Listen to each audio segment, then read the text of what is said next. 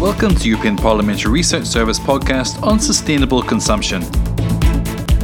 Our choices as consumers can help save or further destroy our planet. Most of us say we care about the environment, but how many of us remember this when we choose what to buy?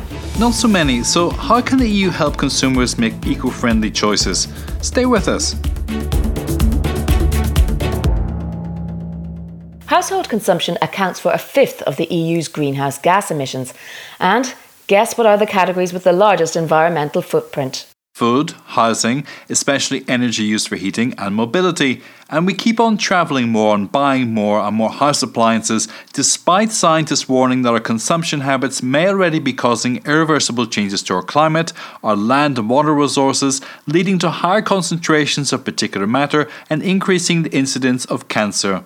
So why are we doing that if we know it's bad for us? Well, 2/3 of European consumers are well aware that their consumption habits are bad for the environment and know what the solution is. But there's a gap between what they think and what they do. Indeed, and that's because sustainability is not the only thing we consider when choosing what to buy.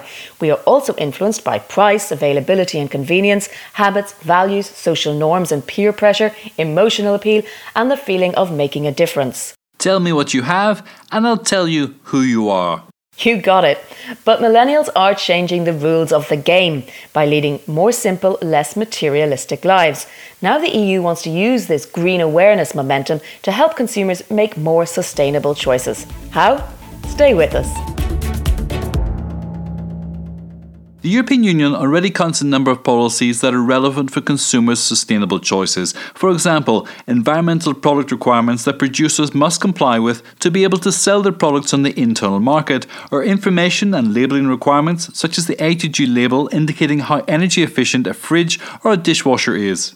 EU rules on guarantees for products also put pressure on producers to make better and more durable products, and waste legislation makes products more recyclable and recycling easier for consumers. However, one of the problems is that currently sustainable products are often more expensive because they're produced in conformity with high social and economic sustainability standards, but the EU is trying to change that. By building the price of CO2 emissions into production expenses and thus ensuring that bad products are more expensive than good ones.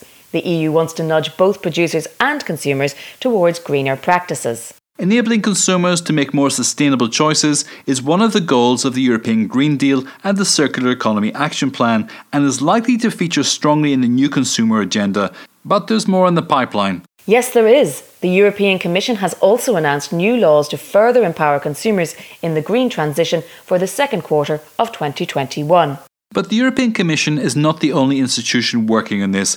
The European Parliament has long been a supporter of making consumption in the EU more sustainable, and has recently called for measures to ensure that consumers are given clear, comparable and harmonised product information, especially when it comes to the durability and repairability of products and their environmental footprint. Okay, so we've heard about what EU institutions are doing, but what about stakeholders? What are their views on this? Stay with us. Aware that consumers' choices are crucial to achieve the EU climate goals, European consumer organisations want to go a step further and give consumers new rights, such as the right to repair and expanding legal guarantees, but reactions from the business community are mixed. With some supporting the plans for new laws and others recommending to just better enforce the current ones. In any case, the new consumer agenda, which is to be presented in the coming weeks, is expected to unveil a new vision for the role of consumers in the green transition, and more is to come. So stay tuned and start thinking of how you can make the difference next time you swipe your credit card. You're listening to the European Parliamentary Research Service podcast.